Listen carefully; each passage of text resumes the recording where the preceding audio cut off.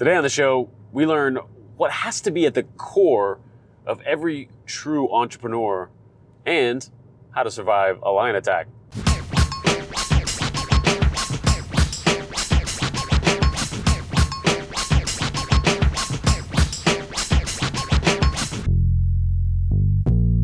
How's it going, everybody? Welcome to the Jason Croft Show, driving business in Dallas and Fort Worth. Today on the show, we have Charles Horton. Phenomenal guy, awesome stories. I was going to say story of his life, but stories, because there are so many ventures, so many crazy adventures as well. This is an amazing interview, and I can't wait for you to check it out. Make sure you stay to the end and find out. All I'll say is lion attack. That's all I'm going to say. Right in there. Just you want to stick around for that story. But in all seriousness too, Charles has some amazing insights. He started very early on as an entrepreneur and a successful entrepreneur very early on, and we really dig into where that came from, but also what he had and didn't have in order to make that a successful venture, and then carry that on to venture after venture, company after company. So let's jump in. It's Charles Horton. Mr. Charles Horton, welcome to the show. Thank you, Jason. Good to see you. Good to see you. We're ready to roll. Let's roll.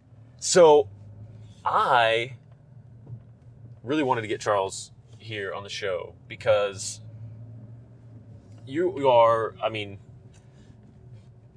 of the epitome of that entrepreneurial mindedness, of that entrepreneurial spirit, and it continues on down the line. And it was there at a very early stage. And I want, that's why I want to, for you especially, I really want to dig into those beginning days, and then up into what you've got going now and, and all that, which is a lot, always. But how did this entrepreneurial path kind of unfold in the beginning? So I'll tell you, I grew up in a relatively abusive home with my stepfather. Put my mom in the hospital a couple of times, put me in the hospital a couple of times, and it just wasn't in an environment that I wanted to be in. And the one way I was allowed out was to be out making money. So I got out at an early age making money. I at about 13, 14, 15 years old, I'm running a lawn mowing, sod laying business, and at one point I had over 150 employees. Goodness. I always thought with business, I wanted to be a manager and a leader and not a manual worker. Yeah. And I was in great shape at that age, but I really didn't want to be mowing lawns all the time. And you would think with 150 employees you wouldn't have to mow many lawns, but I was mowing lawns every single day because people were canceling or mad, or so it was a lot of work. And even though it's good money as a kid, especially with 150 employees, it was great money as a kid. I wanted to go into different venues. So I'm walking around in a flea market in Austin, Texas. And back then, you write a lot of checks. You don't hardly do that anymore, but you wrote a lot of checks. And so this flea market had 400 vendors, and no one would take checks. So I'm looking for an ATM machine. They didn't have an ATM machine, and no one would take my checks. So interesting. That's kind of my belief in looking for businesses is you got to see a need and you got to fill that need. And it generally isn't one that is easy or pretty or any of that. Those tend to not make a lot of money. So here I am, 15 years old in a flea market in Austin, Texas. I'm cashing hundreds of thousands of dollars worth of checks a weekend, and I'm a kid. We live in a mobile home. I don't have any money. And let's not skip that over. What went from that thought to I could do something about this and become that? So it was just basically me walking around in that flea market and seeing that there was a need and a business that I could get into instantly, and but at that that's age, what I did too. Like what is there? It's so interesting to me because what is there to go, I see the need, hey, why not me? Like, here's all these adults around me and around all the world, why not me do it? I think that a lot of people do not move forward because of their own limiting beliefs. And I don't know why I didn't have that, but I never would sit there and think, well, I can't do that because I'm a kid. I can't do that because I don't have the money. There's too much risk in cashing checks. I seem to have a lack of fear, which most people would do in the case of cashing hundreds of thousands of dollars of individual people's checks. And I didn't have the limiting belief that I couldn't do it. So I went to the flea market owner. He gave me free rent. He knew it was a good deal. They built me up a plywood booth.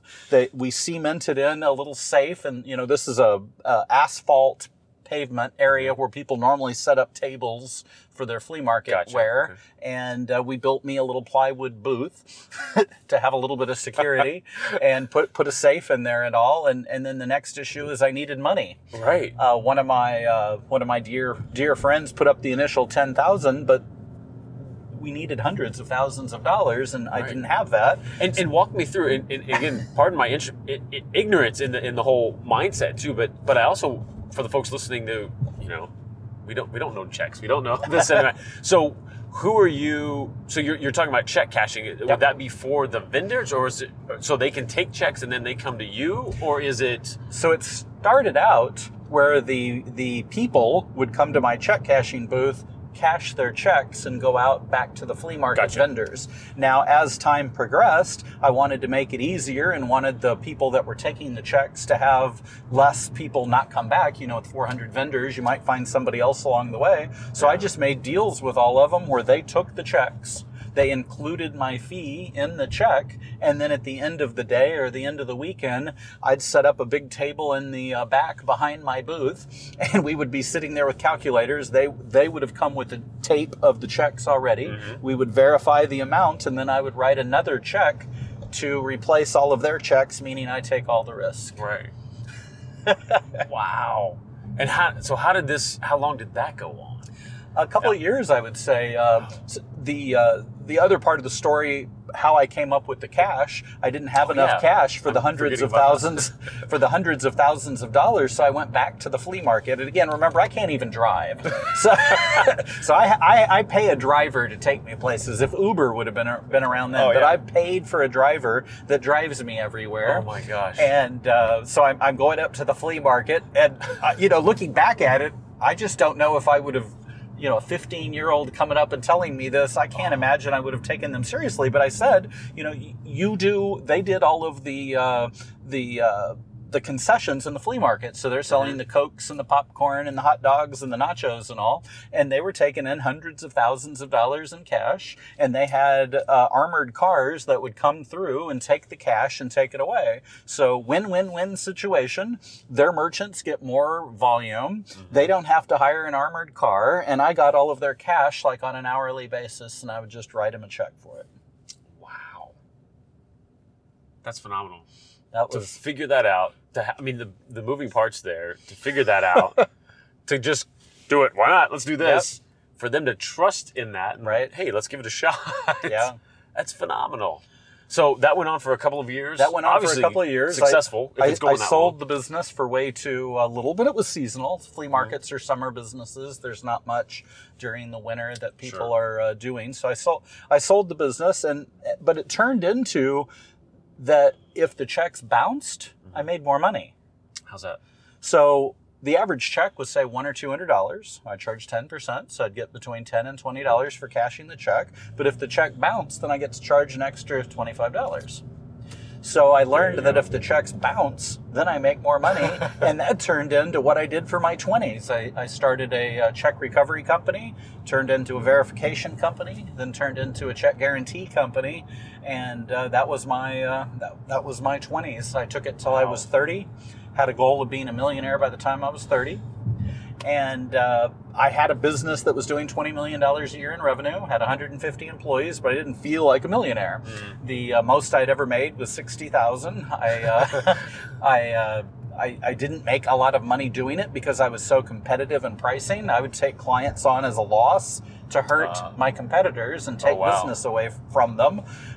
It ended up a win, Because I sold for big money. I mean, based nice. on how much I made and how much I sold for, a real big difference. So they bought me based on my revenue because I kept taking clients away from them. Oh, brilliant. Brilliant strategy. I love that. So what goes, I also don't want to gloss over that too. Like what goes into that process? What are you doing as check verification, as collections? So even though I made a lot of money as a kid, I didn't know how to manage it very well, and I would spend whatever I made. So when I started this next business, I didn't have money for employees. So I'm starting a check verification guarantee business. I worked for 1 year between when I was like 18 for a bicycle specialty retailer, okay. And they had a box of bad checks, millions of dollars in bad checks. So I guess they were making good money and they didn't care. But if they got a bad check, they just kind of threw it in the box and didn't do anything with it. Wow. So I'm good at looking for opportunities, and I saw this big big box of hot checks, and I started working the checks, and I went home and entered, with their permission, of course, entered the checks in a computer, and at night I would send letters and make phone calls. Then eventually I hired a salesman, meaning he was just out of the military, didn't need a paycheck, just wanted something to do. So he went on commission. He would go out all day, sign up people for our business. He would come back. I would take the contracts, enter them into my system, enter all the bad checks into my system, and again, make phone calls and collect it. It got to the point where I was making $20,000, $30,000 a month collecting checks and making $8 an hour during my day job, but I didn't want to leave it because I was afraid I would lose the client. It's your source of, oh yeah. So so they're out collecting directly? Is that what's I was collecting the checks. Yeah, okay. So I would send letters, and then I also had a deal locally where I could file for their arrest, because it is theft by check, and I just generated the arrest form and stapled the check to it, signed it, gave it to the justice of the peace. Oh, wow. And they would go out and do my collections for me, essentially. Oh, and in time, I quit my job. Right. kept the clients until they went out of business, and then I would lose clients because I didn't have a verification system. So I got a verification system, and it was pretty cool. We had this whole room full of modems. At one point, I had about 50 modems on the wall. These transactions would last about 4 seconds, and you could see on the screen the transactions coming through. And at our height, we were doing over 1,000 transactions a minute, so the screen's just rolling. It was a lot of fun. Then I would lose clients because I wasn't doing check guarantee. And so I started doing the check guarantee. This is also a really good entrepreneurial story. I would go to trade shows, and they would all the people at the trade show would say, unless you have millions and millions and millions of dollars behind you, you can't do check guarantee. And my response was always, God, thank God I didn't know that, because if I would have known that you couldn't do check guarantee without millions of dollars behind you, I would have never done it. But what I did is my competitors would buy the checks at 7 days. So their contract would say, we get the bad check in, and after we've had it for 7 days, we'll buy it from you. Okay. And I didn't have the money to buy it at 7 days, so I changed that 7 to a 45. The average check is collected in 30 days. Back then it was. And so I changed it to 45 days. So that gave me enough time to collect all the checks that I was going to collect. And then my fees gave me plenty of money to pay for the checks at that point. So one little change in my contract allowed me to do what everyone else in my industry said couldn't be done without millions of dollars behind you. So my big belief is that you, as an entrepreneur, you can't let other people tell you what you can't do in life. You got to go figure out what you can do yourself, because so many other people, just because other people believe that you can't do something doesn't mean that's true, and doesn't mean that you can't do it. Make your own path in life. Oh yeah, and that seems to be a common theme for you. Yep. on through the years. So you sell that business off. What's next at that point? Are you done? In your mind at any point, are you just like, all right, So I'm 30 years old. My life had revolved around that company. I had 150 employees and went to zero. I went to having every moment of my day filled. I was a micromanager. I had all these people were basically in one location. And I was always there from 8 o'clock in the morning till 9 o'clock at night. And then suddenly I get a big check of millions of dollars and I don't have anything anymore. I don't have any purpose. I don't have any passion. I don't have any employees, which were really my family. And I'm sitting there, alone. And I started day trading. I got really depressed. I started taking pills and then found myself at a Tony Robbins seminar called Life and Enterprise Management. And at that seminar, a big point of the seminar is that we have to have a purpose and a mission in our lives to be happy. So, and I'm an entrepreneur, and my real passion is to see other people make their goals. So I do a lot of coaching with my employees. I have employees that when they came to me were making $8 an hour, and then now they're making $150,000 a year, plus driving the car of their dreams at my expense, plus going on trips around the world. So that's really my passion, is to develop other people and see them hit their goals. And I knew I would be an entrepreneur. And so now, instead of just focusing on one business, I do have one big business. And that pays the majority of the bills. But the other thing that I have is I have other businesses going on that keep me busy, keep my passion going, and that makes me happy. I will never retire. I will tell you that. I believe it. Just knowing how much you have going on, but it really is.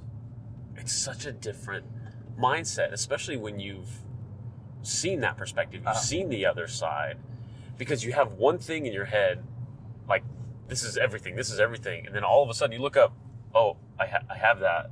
Yeah, what's next? There's a gap there. There's something so true and powerful to people like Tony who talk about that, who you've got to have a drive and a passion. It doesn't matter what you have.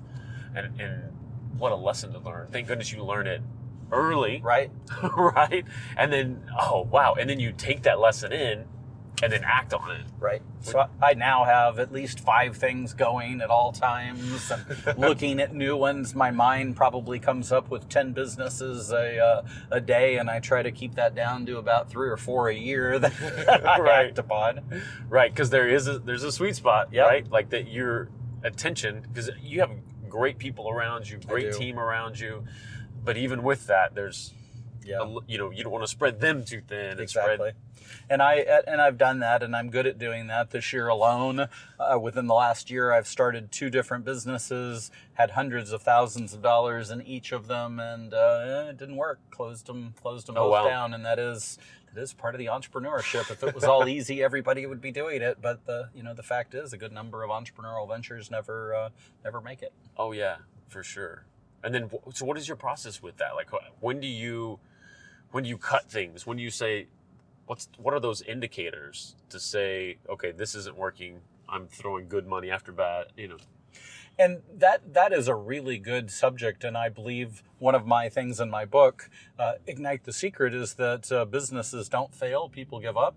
So a true entrepreneur that has nothing else to do doesn't have other businesses, will probably continue to fight and will make that business work. So one of my ideas, I do small loans in 50 stores across the country, and I have over 100,000 customers. And so we thought, in addition to making cash loans, that we would finance merchandise. And so we created a catalog, we opened a retail location, and sending out a catalog to 100,000 people is a lot of money. And we sent 3 of them. Plus we started this physical location, and in 6 months worth of time, we had done about $60,000 in revenue, and we thought we would do, even in the first month, $100,000 minimum. Man. So it was, when you have multiple things going, you just got to look at what's bringing you the return on the buck. And in this case, I was still burning $50,000 a month on this business, and my main business, generates many times that. So it just came back to, I got too many resources focusing on that. Sure. It doesn't appear to be working. We got out. And, gotcha. I look back at it though, and I think, God, what kind of people do I have around me that allowed me to start a retail furniture store in this environment? All that stuff's closing down. more of a joke to my team. I do have. I really encourage everybody that reports to me to speak their mind. You know, I'm hiring people for their minds. And a lot of people look up to their boss and they just tell them what they want to hear, and that's horrible. You know, I do not want that. Absolutely, yeah. That's such a great thing, because I always wonder that, and I don't know that there can ever be a line in the sand though on any of it, on when, you know, the whole definition of insanity is doing the same thing over and over, but then also keep hitting that rock until it breaks. You know, there's just a point for each person. I'm full of stories in my first company where we came to a fork in the road where we could have gone out of business if we didn't make the right decisions. And you know, the furniture store, we did give up on, and I'm sure there was a way to make it work, but we hadn't found it. Yeah. And I wasn't willing to continue to burn $50,000 a month to find it. To do so. Yeah, no, absolutely. So what's the focus today? Or give me 3 of them. Well, my primary company is still a big focus in my business, but one thing as an entrepreneur I've learned is, this was something that a gentleman by the name Jay Rogers taught me, and he said, as an entrepreneur, your job is to work yourself out of the job as fast as possible. And so I've taken that to heart. A lot of entrepreneurs have a big ego that they think that they're the only ones that can do it and they have to make all the decisions. And when you think that way, you're limited to what you can do. But if you create a team, you know, I have a senior management team of about 12 people, and then all of my store managers are owners, so that's an additional 50 people. So I have 62 people who have vested interest in my business. I trust them to do their jobs. I trust them to make their own decisions, and therefore the company runs without me. You know, I've really delegated everything. I keep the big vision to myself. I keep legal issues to myself. I keep lobbying to myself. But for the day-to-day management of the company, they do it, and they do it well, and I make far more than I ever made in my last company. So I have a company of owners. Fantastic. And that's so key, because you have to have that in order to have a sellable business. And scalable, yes. Yeah, absolutely. Yeah. That's fantastic. So right now what I do is, where I'm spending a lot of my time is, I've been, for the last 7 years, the way we met, I've been doing something called the Boardroom. So I have a passion for helping entrepreneurs figure out what they want to do in life. And so the Boardroom, we call it a think tank. Each month somebody comes in and presents a business idea. On the panel we have both angel investors and just smart business people. We have a regular business professor from UNT who sits on the panel, and we primarily give advice. People make their pitch and we give advice on their business, and we do it in such a manner that's educational to the audience that comes in. So the audience is full of entrepreneurs. They want to do business. Either they're doing it or they're in a startup, and so we want to be educational primarily. When we find a good deal, we'll invest in it, but our primary mission is to educate entrepreneurs. So in addition to that, now we're expanding right now, where we're going to start doing meetup groups all over town, and that'll be business education. And then we're going to do classes. So we'll do regular classes where if you need to learn how to read financial statements, you get that. If you need to learn how to do social media, we'll have a class on that, and we'll have many classes that entrepreneurs can come in, network primarily, and then learn together. And that's my biggest passion these days, is just helping other people succeed. Yeah, that's fantastic, because you can touch so many lives that way. Yep. So many entrepreneurs who then touch so many lives. Exactly. And I think that's fantastic. So what's the structure? What's the makeup of these classes? Like, how is this coming together? So we're just putting this all together right now. Our website is The Boardroom Edge. The website for the Boardroom is boardroomlessons.com. But the Boardroom Edge will basically be an ancillary business that puts these classes together, and it's all brand new. So I'm looking for entrepreneurs to tell me what they need to know, and then we're going to find experts that come in and put a class together on a regular basis. But then some people don't have time to come into classes, and they want to watch it on watch it as a webinar. So we'll have it available on the web too. We plan on having larger quarterly groups where people come together and hear higher level motivational and business education speakers. But the whole point is to empower people to learn about entrepreneurship, have them make connections, talk to people who have done it, get them mentors, give them the education to know how to do these things, and see people thrive. I absolutely love it when people that have been to the boardroom before come in and say how good they're doing and how much we helped. That's what I love to hear. Oh, that's fantastic. And when they can get that from a room full of people, an organization of people who have actually done it, it can take the myths away. Right. It can take, and can give the this is what you're headed for. Yep. At the very beginning, I think it's so valuable. So 2 things that I learned early on. First of all, it's lonely at the top. Your typical friends do not understand your problems. If you're a boss with employees, your friends, unless they have done it, including your spouse probably, do not understand your problems. Right. They all think you're wealthy and you have no stress whatsoever. So I got myself involved in a CEO club early on where I had people that were like me that discussed our problems. And so we do that at the boardroom as well. But the second thing I learned, and that is let that ego down and get mentors that are where you want to be and listen to what they do. So from the time I was 22 years old, I had a board of directors full of people with expertise in the areas that I needed. So we were a collection company. We were doing check verification guarantee, and I needed a lawyer. I needed a lawyer that understood that business, and I was able to attract back at the time a gentleman that was the general counsel. He had just left to start his own business, but he was the general counsel of Chilton, who was the credit bureau back then. Oh, wow. So he knew my business inside and out, and I didn't have to pay him. He was starting his own practice. I went to him and I said, hey, I don't have any money, but I'll give you some stock. Would you be my general counsel for stock? And he was my general counsel. He officed in the same building I did the same thing with an accountant. Knowing where you are is really important in business. You need to understand financials, and you need to have accurate, timely financials. And so I didn't have the money for it at first. So I paid this guy that officed in the same building. He had his own CPA firm. I paid him stock, and he did my books, and he did them quickly and well. And they all did fantastic. When I sold the business, they did very, very, very, very well. That's wonderful. So and that's another just key lesson too. Yep. Besides, recognizing that you need that. Right. Once again, take that entrepreneurial mind, get creative, yep, and figure out a way. People say, well, I could never attract somebody that's a multimillionaire to be on my board of directors. I've had several for years, and I just make it fun for them.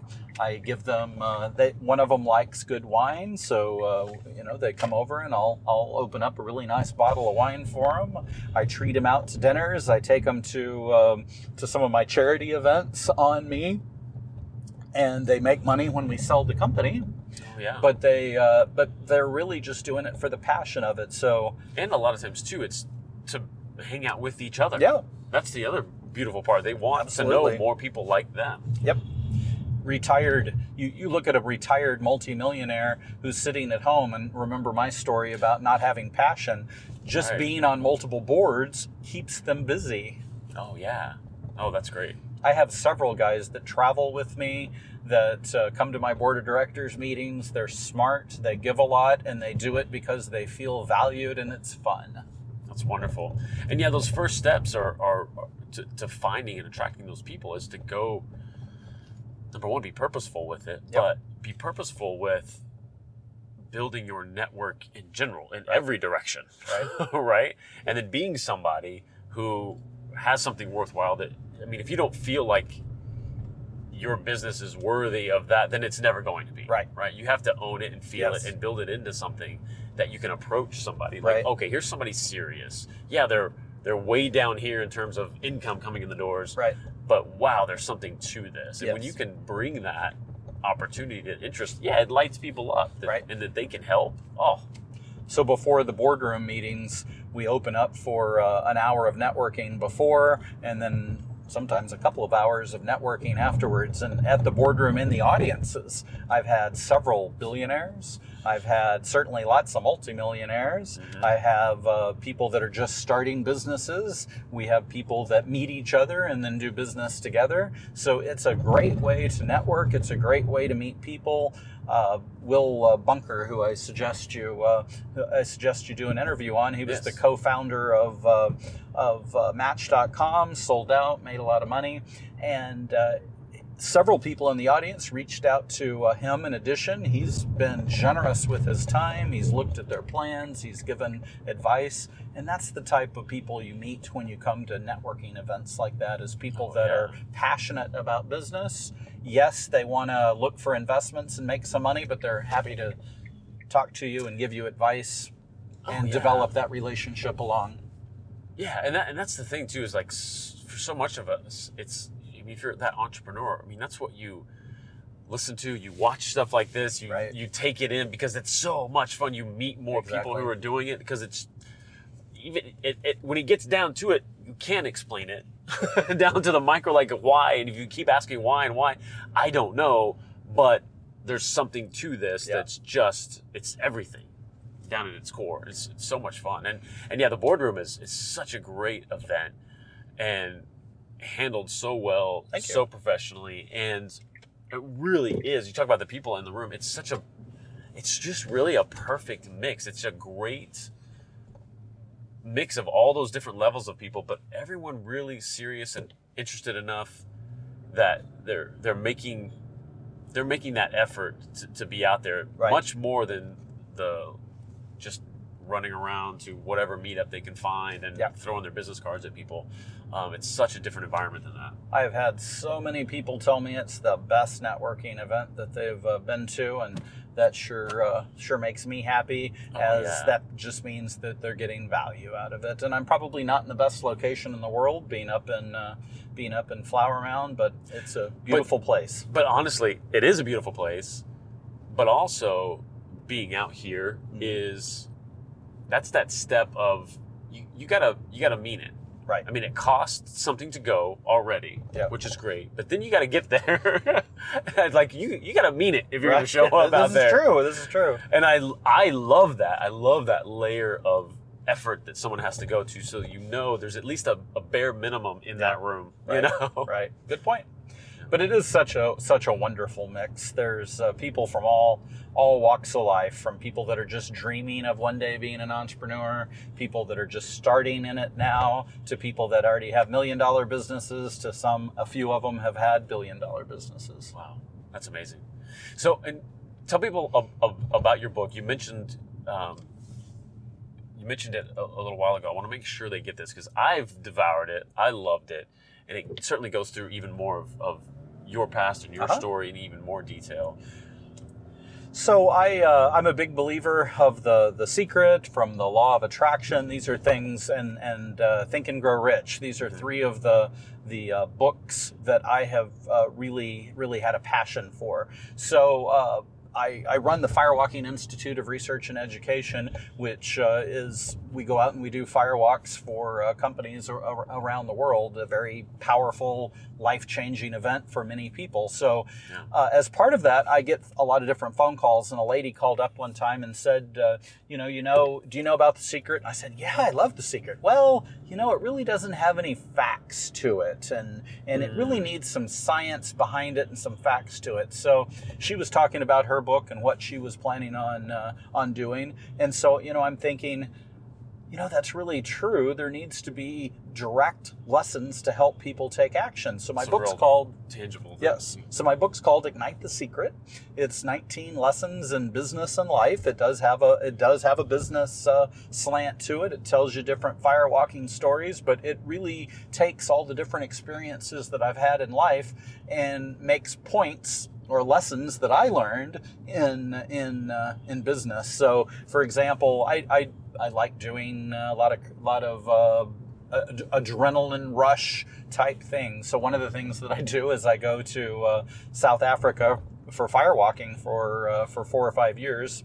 And so while I was there, I would go out and I started going on game drives and loved that. And then I wanted to get more interaction with the wildlife. So I volunteered for a week at a lion farm and had some incredible experiences. And we're not going to gloss over the lion farm. Number one, I would never gloss over a lion farm story, but also I know some of this story, and you got to share some details here. So I'll tell you, I went, first of all, I didn't know what it was that I was going to, and I specifically said, is this for caged animals? And they said no. And so I went, and they had about 80 animals. It's a lion farm, just like any other animal farm you would go to.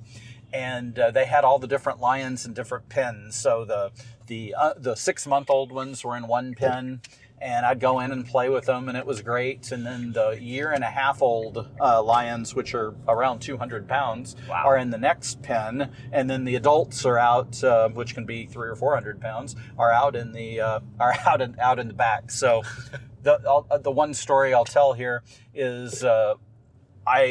Sometimes my blood sugar will go off, and so I'm out with her all day long. And what we do at the lion farm is, in order to feed these animals, she's developed a network with all the farms. So when something dies, we go and we collect it. So a cow dies, we go up with a trailer, we pull it on the trailer, and then you throw it out for the lions to eat. There was a big chicken processing plant, and a lot of chickens die in that process. And so she would go daily and get all the chickens, and the younger lions would eat the chickens. So I went out all day collecting food, and we didn't eat. And we went into this, the 1.5-year-old cage. We were going through it to go see some of the other animals, and my blood sugar was off bad. And these animals knew it.